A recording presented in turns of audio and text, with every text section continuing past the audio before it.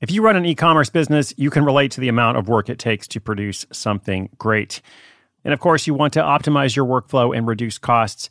That's why I want to say a big thank you to our partner, ShipStation, and perhaps introduce you to them as well. If you're not familiar with ShipStation, they've been supporting Side Hustle School for years.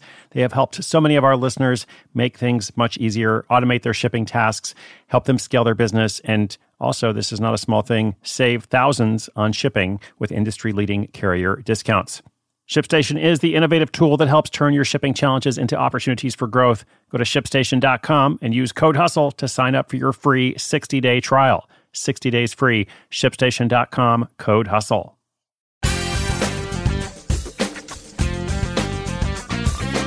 Welcome to a brand new month, month 2 of 2020, also known as the Year of Interaction.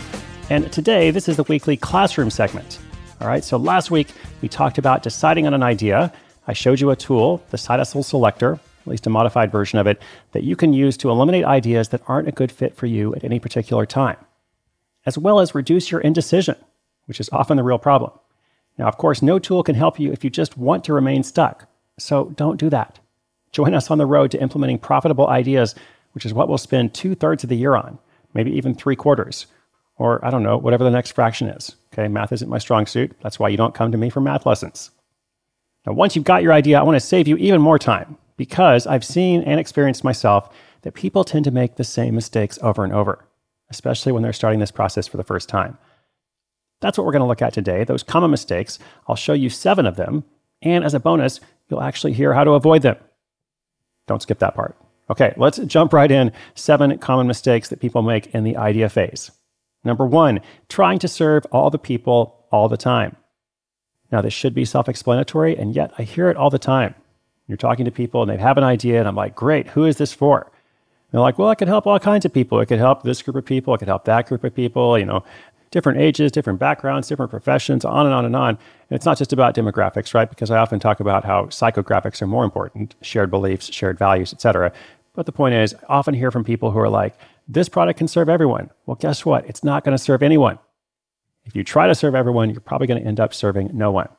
So it's not possible to be all things to all people. Narrow it down. Number 2, not having a clear revenue model. Okay, I try to stress this also. Like, remember what I said a while back about how will your idea make money?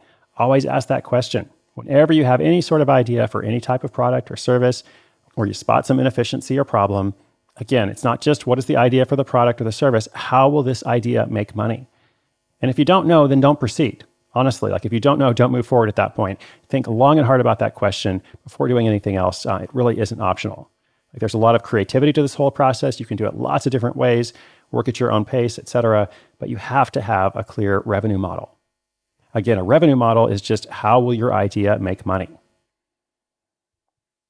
Number 3, unclear messaging. Now, we haven't actually done copywriting or anything yet, but still, you should have an elevator pitch. Like, what is your idea in one sentence? And if it starts with, well, it's a long story, or it's complicated, then that's not good. Most likely your idea isn't that complicated, you just can't explain it well, or you haven't thought it through enough to where it is a concise, succinct idea. Maybe you don't know it well enough yourself, and you need to. In episode 918, I talked about this thing called the grandmother test, which I then had to go back and clarify. I got a couple of emails, and just to clarify again, my grandmother was one of the smartest people I've ever known. But still, she didn't know a lot about e-commerce or podcasts or blockchain. It just wasn't her thing. So if your grandmother or grandparent is pretty savvy about your topic or tech stuff in general, whatever it is, then think about somebody else you know who is off the grid or otherwise completely disconnected from the topic your idea fits in. And then the question or the test is, can you explain it to this person in a succinct manner? Because it shouldn't be too complicated or complex. And if it sounds like it is, there probably is some way to simplify. Number 4, not thinking enough about fulfillment. So later we'll have an episode all about workflows and designing a systematic process for how buyers can have a well-executed experience, which is going to help you provide better customer service. It will be easier for you and less stressful. It will help customers talk about your service more because they've had a good experience. And ultimately, it will lead to more sales for you. So for now, don't worry about the workflow thing. Just think through how the logistics will work for whatever it is you propose to sell.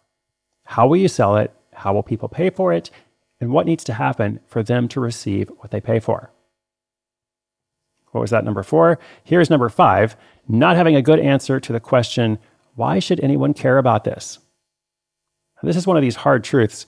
The more you can be cold-hearted about your own idea, the more you can kind of step back because you're very attached to it. It's your idea, I understand. But the more you can step back and look at it objectively, the better job you'll do in polishing it to make it more compelling and interesting. So it's kind of this thing where you have to be of two minds, because I really want you to believe in your idea. I want you to believe no matter what anyone else says about it, okay? But it's also good to put on your skeptic's hat, at least from time to time, to really understand any objections or weaknesses. So make sure you have a good answer to that question. Why should anyone, let's say somebody who doesn't know you, why should that person care about your idea? So that's 5 mistakes in the idea phase. In a moment, I'll give you the final 2 and also your assignment for the week. Each classroom episode has an assignment. But first, I'd like to thank our sponsor for making this whole series completely free to you.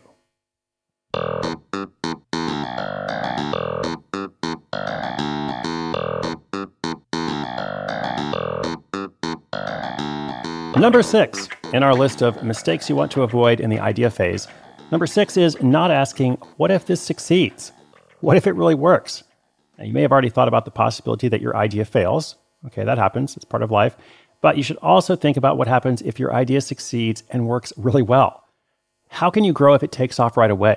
So part of that is thinking about fulfillment. It is thinking about, okay, how does this work? If I put this out there and all of a sudden people want to sign up for my consultation, am I prepared to do that? Have I thought about shipping if it's a physical product that I'm sending out? From time to time, we have a story where somebody's project actually works much better than they expect, and it can actually be difficult. Now, this is a good problem to have, to be clear. It's kind of like the problem of how do I pay my taxes if I make a lot of money? But it is still something to think about. Okay, number 7, not having any sense of urgency or scarcity. As you think about your idea, of course, you want to think about that revenue model. You want to think about fulfillment. You want to look at it with a skeptical eye and say, why should people care, et cetera. You also want potential buyers to think, I need to have this now. Not, oh, that's interesting. Maybe one day I'll come back and look at it. Okay, so there are some different ways to introduce scarcity and look at urgency. We'll have an entire classroom episode on this topic when we come to the marketing phase. I just mention it now because it's good to keep it in mind as you work on making your idea come to life. If you don't have a great answer yet, that's okay, but maybe there's a built-in way you can include this element from the beginning.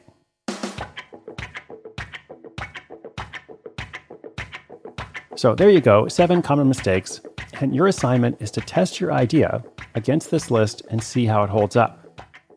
In brief, are you trying to serve all the people all the time? Well, in that case, your answer should be no, right? It should be much more specific. Do you have a clear revenue model? Hopefully, yes. Do you understand your idea well enough to be succinct, to explain it in a couple of sentences? If not, spend some time on it. Have you thought through fulfillment? Do you understand how buyers can pay for your product or service and how they can receive it? Do you have a good answer to that skeptical version of yourself that asks, hey, why should I care about this? Have you thought through what happens if it really takes off? And have you considered the element of urgency or scarcity? In case you are driving along or running along or otherwise on the go, you can get a list of these 7 common mistakes along with notes for this episode and every classroom episode this year at sidehustleschool.com/classroom. I'll be back tomorrow with an all-new case study. Got some listener questions coming up as well, in addition to another Throwback Thursday segment. And you'll never guess when that episode is coming out. It's going to be, well, it will be, yes, after Wednesday before Friday. All right, this has been episode 1129. Once again, my name is Chris Guillebeau, and this is Side Hustle School.